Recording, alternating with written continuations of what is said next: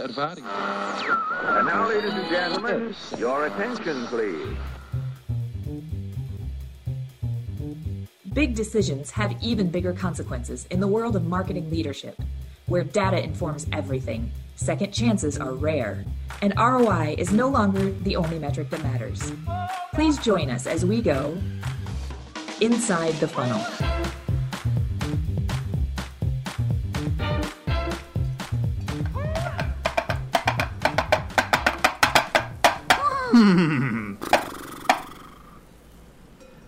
And so it came to pass that the three horsemen, heralds of woe, surveyed a landscape of digital destruction, haunted by the ghosts of websites past.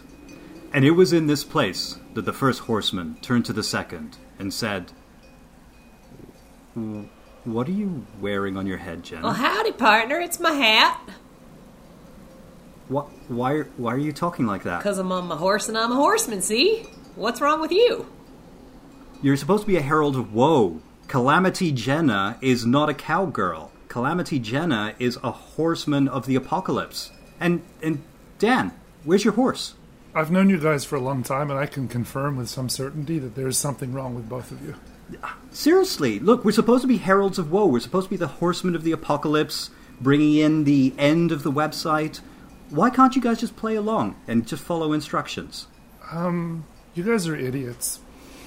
Honestly. All right, you know what? I am wasted on you guys. I'm just going to leave now, take my horse, and go where we're appreciated. Come on, Binky.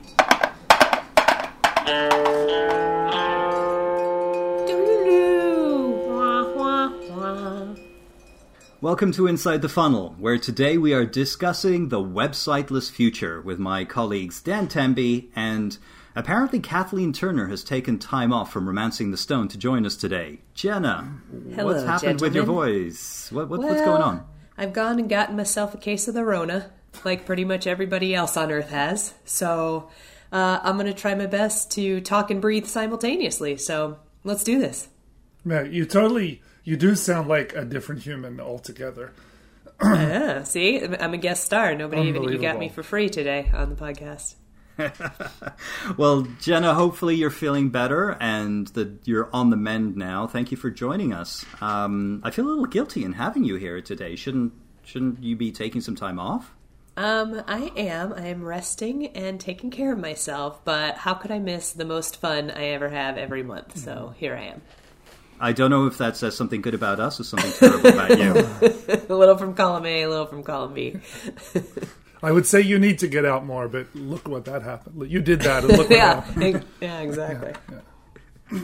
So we're here to talk about the websiteless future, and I think this is a big theory about where the internet as a whole is going to go in the next few years. Jenna, why don't we get you started a little bit early and get as much out of you as we can today? So what is this theory about the websiteless future? Mm-hmm. So this really started to pop when voice, remember when everybody was all worked up about voice, and voice was the big new thing, and it was going to be how everybody searched, and 50% of all searches are done by voice, et cetera, et cetera, et cetera. So that's when it really kind of came into the conversation. But there are also things like Google Glass and all the various iterations of Alexa, the ones with screens, the ones without screens, Siri taking over as people could see it. So basically, the thinking is with all of these other ways to get information, voice, augmented reality, apps, not even websites per se, social media, there's a theory that sometime in the near-ish future, we're not actually going to need websites anymore to get the information we're looking for. So you mentioned a few leading indicators and technology platforms that are indicative of that happening. What else, Dan? What other evidence do we have that this is actually happening? Well, I mean, the service-oriented architecture, or SOA, has been a thing that's been around for a long time. As the technology landscape that powers the internet, started to rely more and more on APIs and web services to port information from one point to another. As we look at the CMS, content management system landscape lately, certainly over the last few years, the concept of headless CMSs or, API-driven CMS platforms has really taken off. And essentially what that means is if you can picture a CMS system where you would, strike up some administrative URL and you would get into some interface on WordPress where you could start to edit content.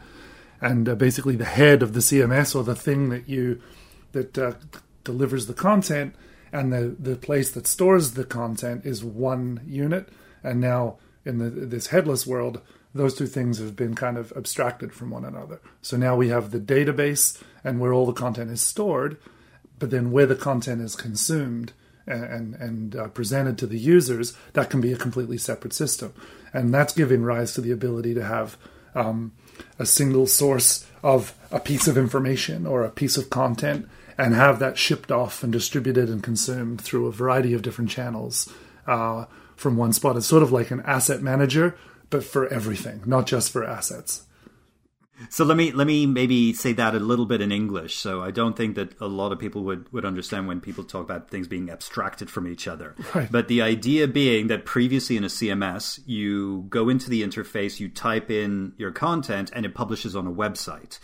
Tomorrow, and with a headless CMS, the idea is you go into the same CMS, you add in your content, and you can choose where it gets published on the internet. So it could be published directly into Facebook. It could be published into Instagram. It could be published into Google directly, right. or whatever. So rather than right? a push, maybe I would correct you and say rather than in the CMS, you would prepare and tag and publish content, and then depending on your digital ecosystem and what you've wired up to pull from that repository, it would then find its way and become propagated there. That's more accurate, I think. But you're on the right track. And then I think what you find really popular is this concept of hybrid systems. So it's a traditional CMS that you can use because it's super convenient. As a web development leader, having a single platform where I can build, I don't have to worry about building database models, but I can just build content models.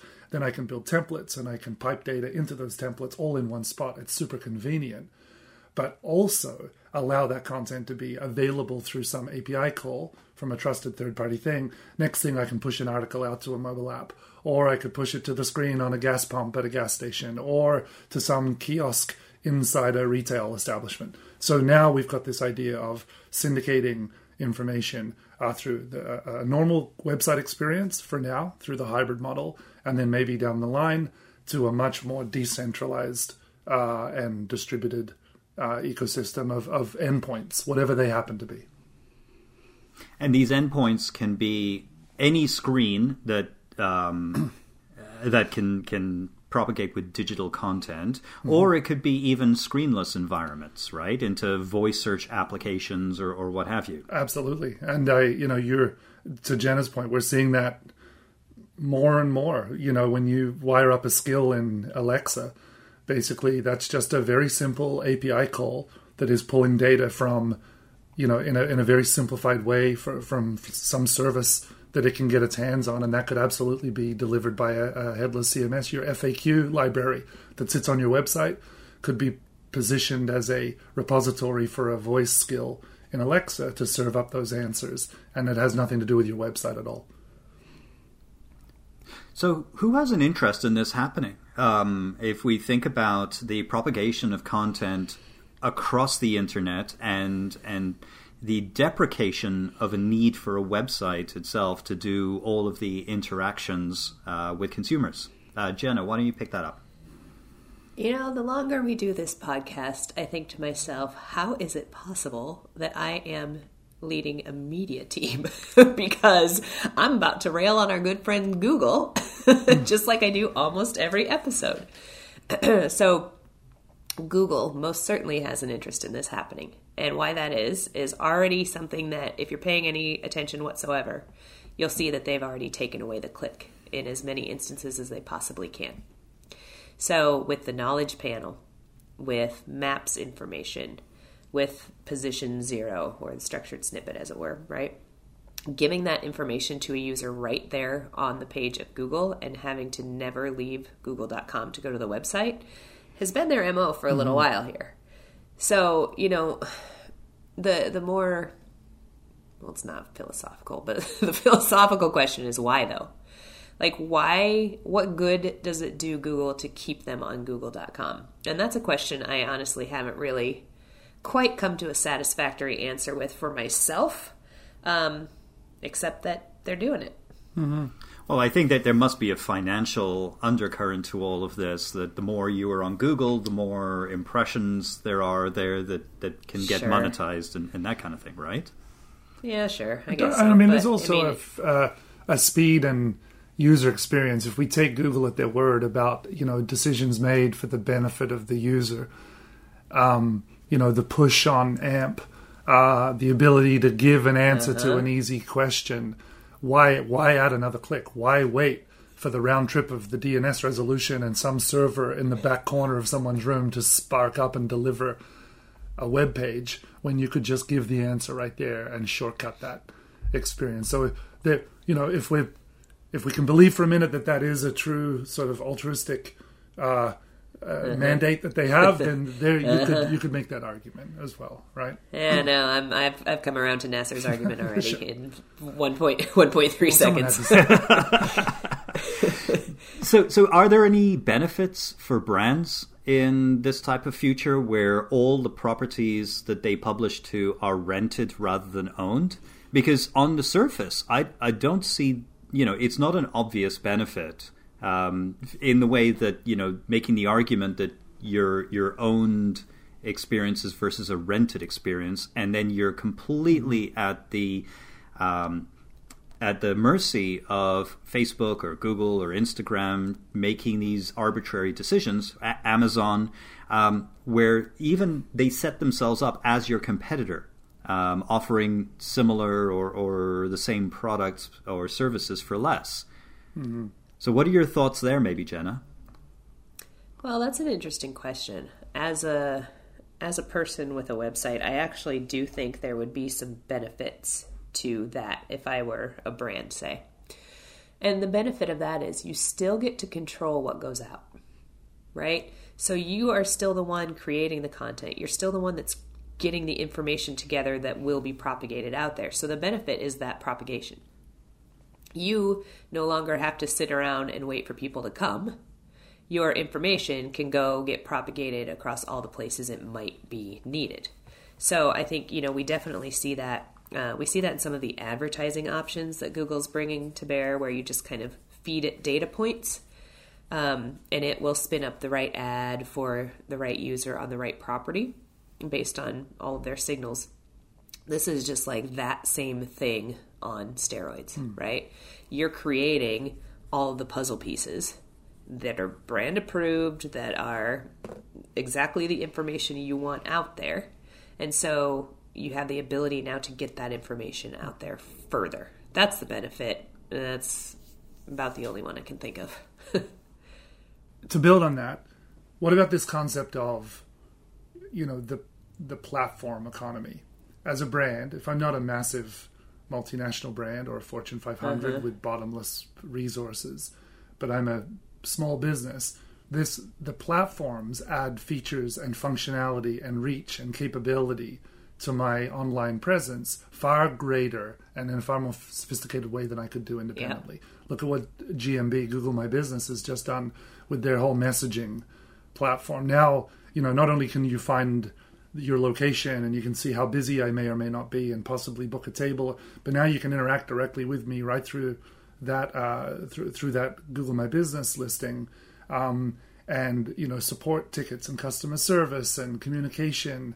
All of that stuff is supported, and I don't have to really invest in infrastructure or maintain a new module of or a feature or a widget on my website, which is what you would have had to do only a couple of years ago. So I think that platformification, maybe, is that a word? Is now. Did I just make up a word? Let's call that a word. TM, circle R. Platformification of this sort of digital business space is really pushing brands to say, hey, you know what, I don't mind giving up the responsibility of that stuff because the juice is worth the squeeze, kind of thing. But there's, again, I go back to, and we've seen this story before.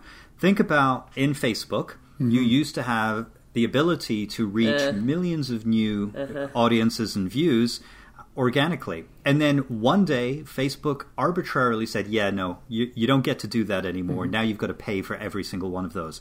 That's effectively what a drug dealer does, isn't it? They give you a little bit, yep. right? They give you but just really enough joking. to get you hooked onto all of that free traffic, and businesses were built around those models. And then they said, okay, now we're going to cut off the supply, and you've got to pay for every single visit in an ever escalating auction environment. Yeah. And there's multiple moments in history that prove that that's a viable business model. So they're doing it, and people are subscribing to it. And again, it's still, the juice is still worth the squeeze in those contexts. And if it weren't, the economics of all the macroeconomic factors and influences of this will dictate what is acceptable and what isn't. And if it can be paid for, it will be paid for. And if it must be free, it will be free. Those things will unify, and the equilibrium will kind of find itself there. And I think some people will win, and others will get over leveraged and over invested in things that they can't control, and ultimately get boxed out.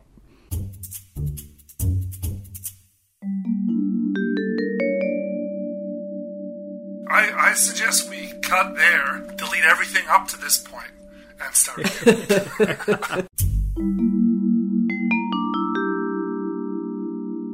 Not to be all pessimistic about this, but Yay, I'm going to be all pessimistic not just about me. I think there's your kind of libertarian argument and capitalistic argument about all of this, working its way out and let the market decide, leaves aside one major important component, and that's monopolistic practices. Sure. The market cannot decide, the market cannot innovate in an environment where you have these gigantic organizations who today control a certain amount of the interactions. Tomorrow, with this kind of the death of the website, control everything about your brand and make decisions that you are at their whim when they make these decisions. And I'll remind right? you that we've gone down the platform rabbit hole here.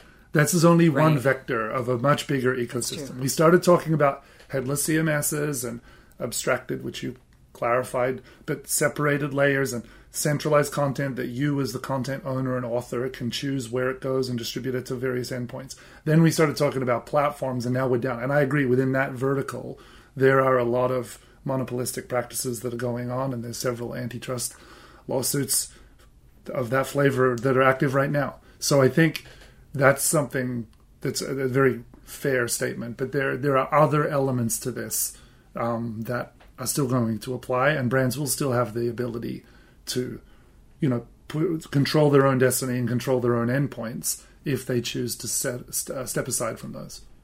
Like what? Like, Go ahead, go, yes. Jenna. Oh no. Oh no. Put me on the spot. Okay, look. Here's the cool thing about getting old school is that getting old school is actually going to help in the future in one very specific way. So SEO, right? Thinking about SEO, one of the modern day SEO optimizations that we do is to use schema markup, structured data, right? And the reason we do that is because that is a data type that feeds directly to the engines, tells them exactly what they're looking at, and it's nothing more than little bytes of code. It's a few strings of words that's formatted in a very specific way.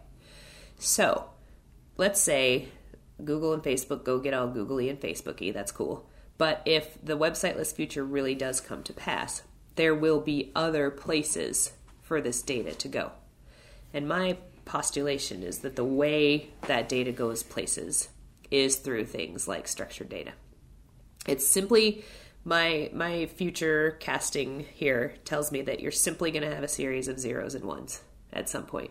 And those zeros and ones are going to go to all the places that can accept them. And so it's going to be less a visual, hands-on keyboard experience and more big giant streams of data flying to a bunch of different places. So true. Like look at menu. If you're a restaurant and you want to publish your menu data, you can do that. And there's all sorts of niche players in that vertical that will consume it and make it available through their endpoint to your benefit. Some of whom will do it for free. Some of whom will charge you for that. Look at the OTA space and travel agencies and the meta crawler layer of the OTA world. Yep. That's exactly how that works. Some will charge you for a premium placement. Some will do it because it adds value to their platform and their user base. So if you set yourself up and you make your content available, there's a variety of ways in which that can become beneficial to you. Yep. Right? So you mentioned make your content available. What are the implications to things like content and media and ultimately the measurement of all of this? Yeah, implications are myriad, I think, there. Content right now, I think we still think of content largely as words, pictures on a page, right? You still engage with those things through a website, through a social media platform, through an app, etc. Now, we're not saying that those things will go away, but in the future, does content become more like augmented reality experiences? Does content become more like things you don't necessarily read per se, but you experience? Yeah, probably. What's the cute Pixar movie with the robot and all the humans are on the ship and they WALL-E. That's pretty much what I think is coming. So just go watch that. That's pretty much what I think. Man, I already feel like one of those guys on that ship with COVID sitting down here. Pretty much. Yeah. That's what lockdown. That's what lockdown will do. Yeah. So I, if I may, I think one of the considerations, and I go back to one of the previous episodes around omnichannel and these ideas around seamless experiences. In another previous episode, Jenna, you also talked about the fact that you're interacting with brands and discovering brands inside your Instagram feed, never visiting a website, never having seen anything from them, and buying products from them, albeit with hilarious consequences. Sometimes, not always. But I think that's a really good precursor, and it really highlights the need to start planning out and truly connecting these seamless experiences. Because as you move from interacting with a brand in Instagram into maybe seeing a piece of advertising of theirs on Twitter or finding them through search, you want to make sure that experience is really personalized and targeted to that individual or to that subset, as it were, right? And have the context of their previous interactions with the brand. So I think from a content perspective, being able to plan that out, from a media perspective, being able to amplify appropriately in those different points in the customer journey. But then where this really begs is on the measurement side and from a data and analytics perspective, to be able to join up those experiences, especially with all of the new changes in privacy that are coming out. Dan, pick up. How on earth is that going to be possible? Well, it's going to makes a complicated space, a little more complicated. When you think about the changes happening in the Google Analytics landscape and other enterprise analytics platforms, Adobe and so on, this whole idea of, the way in-app analytics is done through API calls, just like content is called up through web services and APIs, so too can analytics and tracking and measurement be executed through similar mechanisms. And I think as this distribution of content through different platforms, some of which offer great seamless interaction or integration rather with your analytics and tracking tools. Others are walled gardens and offer you very little. We find in our work, we're doing a project right now actually. We're trying to do integrated business intelligence work and collecting data from a whole range of sources for a large brand. And some of those sources, easy joins, easy connection. We can link things back and create those attributions. Others we get really weak attributed, pre-aggregated data, and the sources that those come from, you'd be surprised to hear who they are. These are big firms, big brands that you've heard of that do not want to play ball in terms of granular transparency. So it does certainly offer up some complexities. You have to remember we're already operating in a fairly distributed environment here. Right now, in any tracking or analytics or omni-channel world or integrated analytics exercise, the website is just a single vector in a very complicated system. Fortunately, most of the conversion points and the ultimate goal happens on that website. So we've kind of got this open funnel where we track all the traffic inbound, and then we have this central source where all of the outcomes occur and the behaviors that we care about happen. It does add a little bit of complexity where those behaviors and completions might all happen external to something that you own. And it definitely makes it more complicated. But some of that is going to be, like I said, handled through, service-driven or API-driven analytics calls. And some of it we're going to have to just let these third parties tell us what's happening and trust that that's truthful. And that is a challenge. Maybe this does actually set us backwards in time. It's possible from a tracking perspective, right? So in the nascent days of digital, we thought we were some kind of wizards, but honestly, we were targeting like context, right? Oh, you're on a site about sports. Let me show you this ad about basketball shoes, right? Like it wasn't that intense.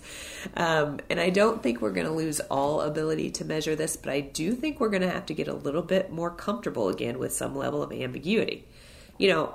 Mass media worked for hundreds of years, newspapers, TVs, etc., before they had a cookie and before they had websites. And so it is a consideration to think about. I honestly don't know how much data fidelity loss there's going to be. There is absolutely going to be some, though, for sure. So Jenna, should brands be investing in websites in 2021? Yeah. This thing, Why? thing, look, so this thing, I found articles when I was just kind of doing a little background research to think about this a little bit. I like to go read other people and see what they think about it.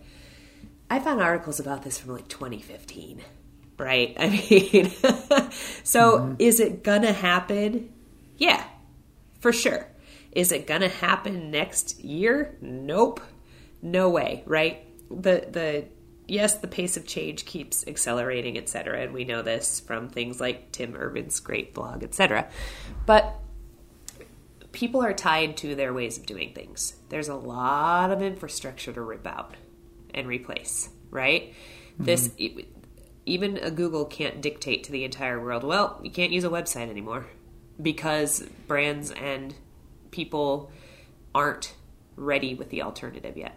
So I think it's going to take us a few, at least, maybe even several more years. Yeah, and I'm not sure. Sorry, just to build on that, I don't think it's going up to a point. Like we're talking about this third-party cookie retraction from systems, and then there'll be a moment in time where it's like, bam, not supported, right? The way the internet works fundamentally, and the way HTTP works, and the way websites work. I don't think that moment in time is ever going to occur where it's like, you can't go www.something anymore. That's done. That's not going to happen because there's underlying protocols. The way everything comes together is sort of rooted in that. I think what we're going to see is maybe a significant shift in what the reason for those is or are, and what kind of functions they support in this broader decentralized ecosystem. Right? So when I hear death of the website, to me, that's kind of death of the website kind of as we know it today is probably more realistic. And I think one consideration as well, beyond, because you can see if you can have commerce in platforms like Amazon and Instagram and customer service and Facebook and Twitter, you can kind of look at the website and say, why do I need this today? What's it actually adding today? Yeah. But I think there's a really important component, and that is, ironically, SEO. You still need a website and the various parts of it, including local content and all of these kinds of things, to tell the search engines that you are truly the authority in this subject and in this space. Yeah, right, Jenna? absolutely. I mean, okay, so let's say we get to this point where you're just streaming your data from everywhere.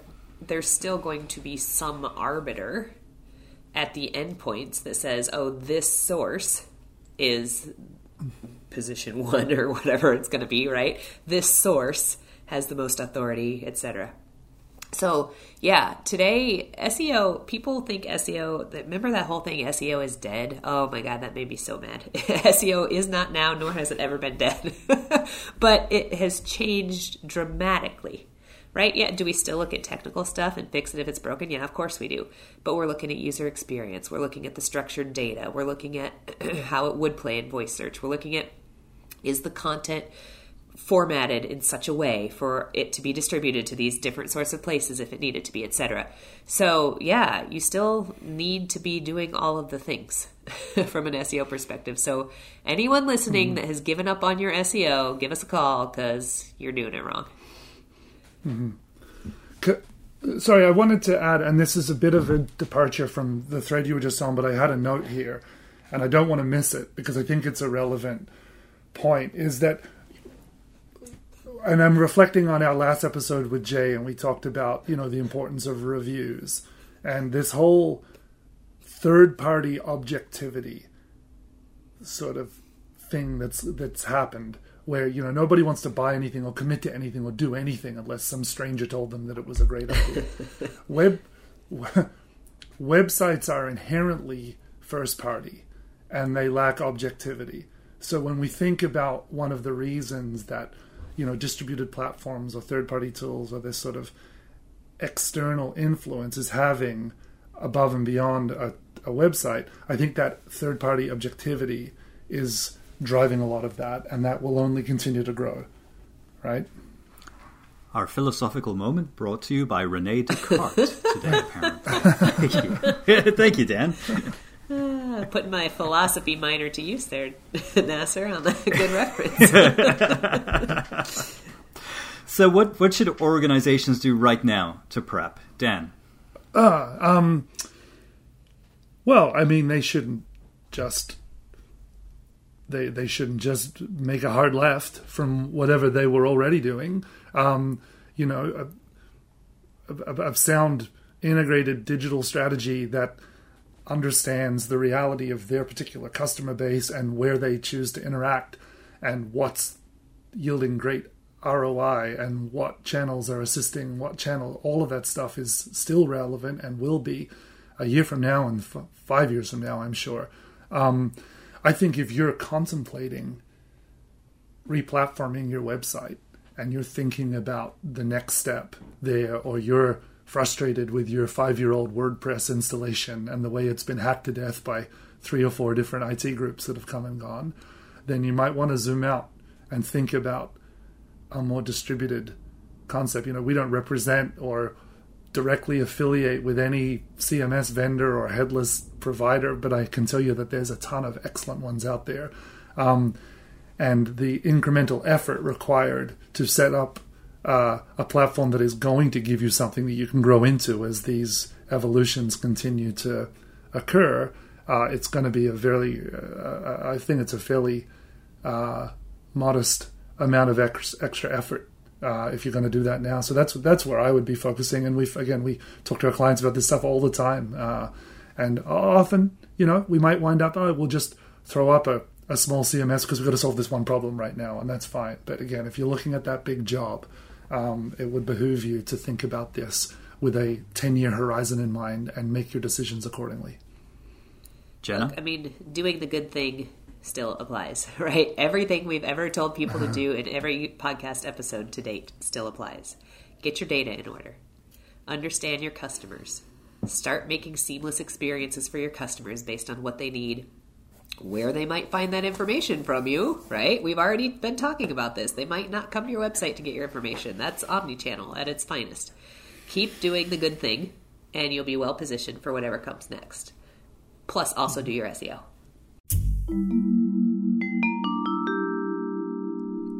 So, Dan, you mentioned frustrates. So I think it's time for the frustrates, although you've been surprisingly upbeat today. Oh, yeah. Is there anything about this that frustrates you? Only your introduction to the segment, Nasser.